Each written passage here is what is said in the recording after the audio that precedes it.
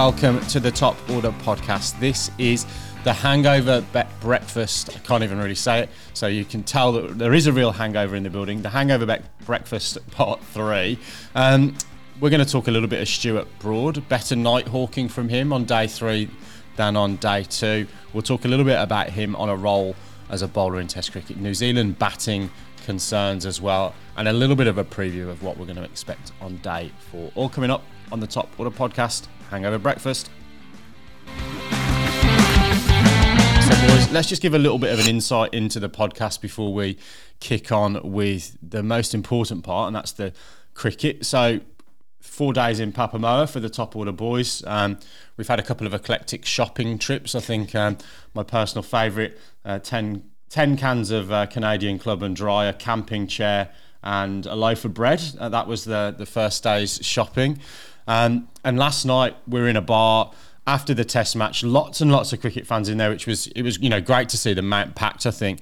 But we were definitely bringing the average age in that bar up by, I reckon, at least 15 points. And I think I realised just how old I was when a thought crept into my head was all I could think was, I've got some nice marmalade at home for the morning. We should probably get out of here. But look, that's just a little insight to what we've been up to the last few days. We're off to the cricket, obviously, today. Probably not going to see a full day's cricket as we've seen over the first 3 days. But I've got to say, in terms of the 3 days that we have seen, particularly for the neutral boardie, it must have been, fantastic viewing. 3 really, really good days cricket. Oh, we've packed 5 days worth of Test cricket into inside 3 days so far. It's been fantastic viewing. It's been wonderful to watch as a neutral. Unfortunately, what we asked for at the beginning of yesterday's play, i.e. coming into today expecting a full day with all 3 results on offer, win each side and a tie, probably not going to eventuate now, you would think, given the position that the Nighthawk has put England in late in day 3. It's funny, isn't it? Because after that first session, as sort of bananas as that first session was, where England scored 160 runs, there were sixes flying everywhere, New Zealand picked up 4 wickets, and it was England was ahead slightly in the game, but it wasn't insurmountable for New Zealand. They could have come out, England was 6 down at that point. If they'd come out, picked up a few wickets, 394 or whatever it turned into could have been 320, and suddenly New Zealand's batting a bit earlier and you think that there's still a game on offer. But yeah, that middle session, I think as much as we might come back to that first session and what New Zealand was doing tactically, I think that middle session, and Ben Foakes in particular, when you look up and down that 394, it's such a weird scorecard, because traditionally you think, okay, 394, someone's gone on and got a big score, but that wasn't the case. Everyone kind of got starts, and the key contributions were really Ben Foakes and then Ollie Robinson. Took what was, again, if we think back to the first innings, 200 for 5, and then England got away again. Ollie Robinson and Ben Foakes put the game beyond doubt with good batting and sensible partnership. Yeah, and look, I'm not sure how deliberate the pace of that was as well, because I think definitely the way that England have batted, and even Ben Foakes has batted at times, he's put the foot down and tried to get somewhere around that 90 to 100 runs per ball strike rate. But it almost seemed, I'd be interested to get your guys' views on this, but it almost seemed as if him and Robinson knew that they probably needed to bat for 60 minutes and get as close as possible to getting England bowling with that new pink ball as close to sort of the lights really taking full effect in that period of the game where we know it is going to do a little bit more with the pink ball. Or was that just the way that the cookie crumbled? Did New Zealand bowl a little bit better in that period of time? I don't know, but whether that was a deliberate plan. I mean, we talk about it, but Ollie Robinson's 39 came at a strike rate above 80. And Ben Foakes was striking at 63, so they weren't exactly crawling along, were they? So they weren't crawling along, and I think that's one of the things we've seen through the Test match, right? There's been periods of play where it's kind of felt a little bit quieter, and you look up at the scoreboard, and this is New Zealand as well. We're still scoring. Scored at 4s. At 4s, which is a good and positive rate in any game of Test cricket in the pre-Bazball area. So yeah, B, what would that be? BB, I suppose, in cricketing parlance. Yeah, I mean, I think that probably segues nicely back to that first session, because I actually think, you guys can tell me if you disagree, but I think New Zealand bowled reasonably well when they weren't trying to buy wickets. I think when they just bowled line and length and bowled areas, they bowled reasonably well and put England under pressure, particularly in that part of the game where Michael Bracewell came on. I thought he bowled really nicely, built some pressure, and then, we just start running in and bowling bounces again, trying to pick up wickets. I don't quite understand. I know yesterday I sort of talked about purpose, like you've got to have a purpose about what you're doing. And I suppose in that sense, Neil Wagner and Southee clearly had a purpose. I'm going to run in. This is how I'm going to get my wickets. They had a very distinct planned field. We're going to put them here. And they did create a lot of chances. There were catches going just wide of fielders. There were opportunities. But when you play that kind of game, it's a huge risk reward because, 160 runs in that session, and suddenly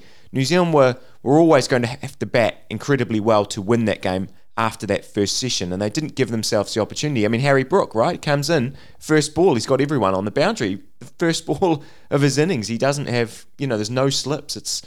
I don't know, it just didn't seem like the right tactics, or if they were the right tactics, they sort of felt like they went on for far too long. The interesting thing is that Scott Kuggeleijn, the guy who you would think was most naturally well disposed to banging it in, actually bowled really well when he was trying to hit the top of off stump. He bowled really good length of those fast bowlers. I thought Blair Tickner had good reward for a lot of hard work that he had to do in that innings. He nicked a couple of guys off. He got really good, genuine fast bowlers dismissals.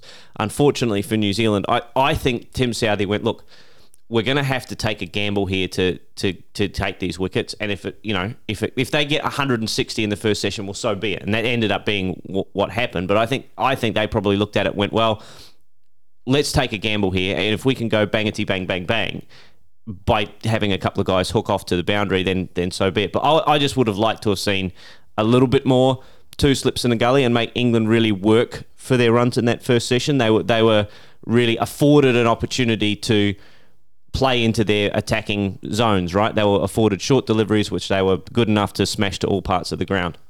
Yeah, I mean, look, it goes back to the previous day, doesn't it, where we were sitting there watching Neil Wagner slap it around as they went short to him, and I said, to you guys, I wouldn't even try and buy Neil Wagner's wicket for, try saying that quickly, by the way, for 15 or 20 runs, and New Zealand seemed to want to buy each wicket, England wicket, and they were prepared that 50 runs was probably the going price of a wicket, which clearly is going to put you out of the game when pretty much all of those guys came in and came off for at least a short period of time, particularly that Harry Brook, Joe Root, Ollie Pope really put the hammer down, didn't they? Yeah, well, look, and I suppose it is the way that England's playing puts you under that pressure. It puts you in a mindset where actually if we just run in and bowl good balls, they're going to smash us, which may or may not be true, because like I said, I think when they bowled in good areas, tried to hit the top of off stump, England were actually relatively respectful yesterday, but probably because they were getting the balls that they could hit. They were already saying, okay, well, we're going to give you some short balls that you can have a crack at, so when we bowl a good ball, well, we're just going to defend it. And I think England, we talk about that line, I think England did that really well yesterday in terms, they did, obviously a few people did get out sort of trying to whack it. Yeah. But I think in terms of what they actually had to do and the score that they were trying to post, they sort of did it perfectly and turned into, 400 at the end of their innings. The 400 lead was probably exactly what they wanted. Like you said, they're bowling at the exact right time that they wanted in the game. Yeah, I don't know. And then obviously things went pretty well for them in that last session. Well, look, before we go on to that, I guess, pink ball test match, under lights, England came out to bowl it, as you've said, and as we've said, it's the perfect time. As a New Zealand fan, what was, going into that session, what would have given you that, Headingley 1981, 500 to 1 chance of pulling off something spectacular today? What would have been, where you would have wanted to be going into the sheds at the close of play? I think I said to both you boys, I think we needed to have Conway and Williamson both still to come, or at the crease. I think as soon as one of those guys went out, just with the way that the batting lineup's been going lately, obviously Blundell, tremendous innings in that first, tremendous knock in that first innings. But I think those two guys are the guys that we sort of bank on as New Zealand fans. We think that they're going to, we almost think they're going to score runs every time they walk out to the crease. So, yeah, I was more than one down and I was going to be pretty concerned. And, yeah, obviously the way it played out was not much fun to watch as a New Zealand fan. Baldy, leading into that session. I won't necessarily ask you the same question, but we do want to segue, I think, and move on to Stuart Broad. So I think even we said leading into the series, where is he on that pecking order of English seamers? He missed the Pakistan tour, obviously, but you must have had some cold sweats and been thinking sort of Trent Bridge 8 for 15. It was that kind of spell from him yesterday, wasn't it? Anyone better on a roll than him? Not in world cricket at the moment, no. And anyone who comes close to Stuart Broad is having a really, really good day. When he gets his tail up, I mean, you saw it last night. He hit the stumps 4 times last night. Those light up bails just kept flying in a 10-over spell. It's the first time an England bowler has bowled the top 3 since Fred Truman in 1960. Wow. Like, that, it was a genuine stat? Genuine stat. That is a genuine stat. So, he is, one of those spells that he seems to have every 2 years. He'll bowl a spell where he's just irresistible and unplayable. And, he's gone from being the Nighthawk one day to the sheepdog the next day because he gets New Zealand through the gate. Very good. My morning pun. What time in the morning did you come up with that one? It was very early. I couldn't sleep. I didn't sleep well last night. I was trying to do maths all night. You didn't get that or the Fred Truman sat in the Grumpy Mole last night, did you? No, I did not. That's research this morning. That was early doors research. Look, he is irresistible when he's in that kind of mood. And I actually wonder. I mean, I think the Cricinfo Press had this in one of their articles that.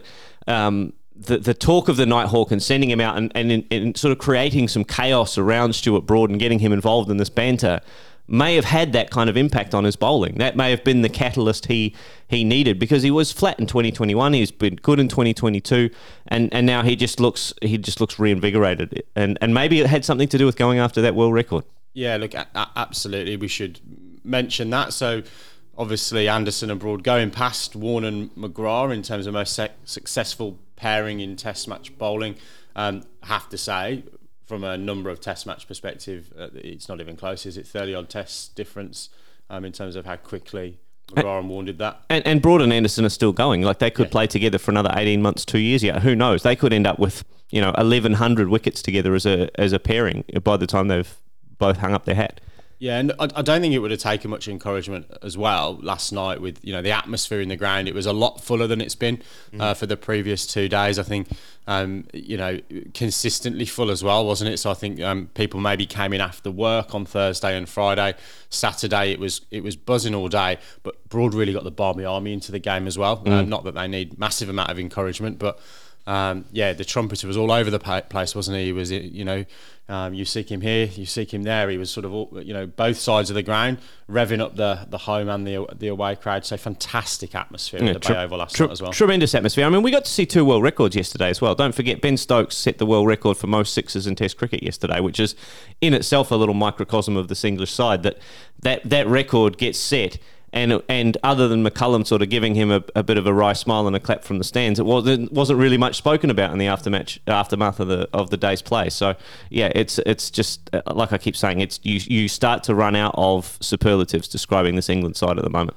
Well, guys, let's not get too carried away. We're talking about England wrapping this up as a foregone conclusion. Any hope for New Zealand, Lippy? The weather, again, looks set pretty fair for today. And then, look, I guess the follow-up to this is we don't want to sort of prejudge things too much before the conclusion of the game, but have you got any worries for either the short-term lineup from a batting perspective going down to the Basin reserve pretty quickly, and then even a further look forward to any changes to that Test match batting lineup? Or do you just say, do you know what, hands up, you've encountered Stuart Broad on a roll under lights with the pink ball, let's move on? I don't think it's hands up. I don't think you can quite say that, because you look back, this is going to be, I think, 7 tests in a row now without a win for New Zealand, and it's sort of the same kind of things we've been talking about for a little while, that all the little things that we were doing right are sort of a lot of little things that we're not quite getting right now. And yes, Stuart Broad bowled really, really well last night. The ball to Kane, I thought was it's a beautiful delivery. It's nipped back just enough. I think on the Spark Sport coverage they showed it on the screen where you could kind of see where the actual line of the ball was going, and it was exactly where Kane's bat was. Ball moved slightly inside, beats him through the gate, and that's all over. But I think Latham will be upset with the way he kind of went. He got bowled. Same with Conway. Conway's was a loose shot. Conway was loose in a situation where, you know, he needed to be there at the end of the day. It's the same sort of thing for New Zealand, finding that line. We probably were too negative in that first session, on the last session on day one. We were thinking it's survival mode, and that probably cost us a couple of wickets. Same thing here. Maybe we went out a little bit. You know, Conway found it thinking I've got to get some runs and kind of put England back under pressure. And yeah, I think I've been saying it all along. I think this England style of cricket, it messes with people's minds, and it's sort of encouraging them to then try and step over that line themselves. So I think there are concerns. Obviously, we've talked about Henry Nicholls. He just looks like someone who's out of form, and I don't know if they'll make the call in that last test or in that second test to leave him out. It's sort of one of those things where you go, well, if we trusted him to play in the first test, you know, 2 innings, is that enough to then drop him? But I would. I've said that all along. The other guys, they've like, you're not going to drop Latham, you're not going to drop Williamson, you're not going to drop Conway, Blundell, Mitchell. They've all been in good enough form in recent times to play. So it's not going to be a case of wholesale changes for New Zealand, but they're certainly going to have to turn things around quickly and put up a better showing. And it's going to be difficult because look, Michael Bracewell 100 aside here, Daryl Mitchell big 100, to kind of get some respectability into this scorecard.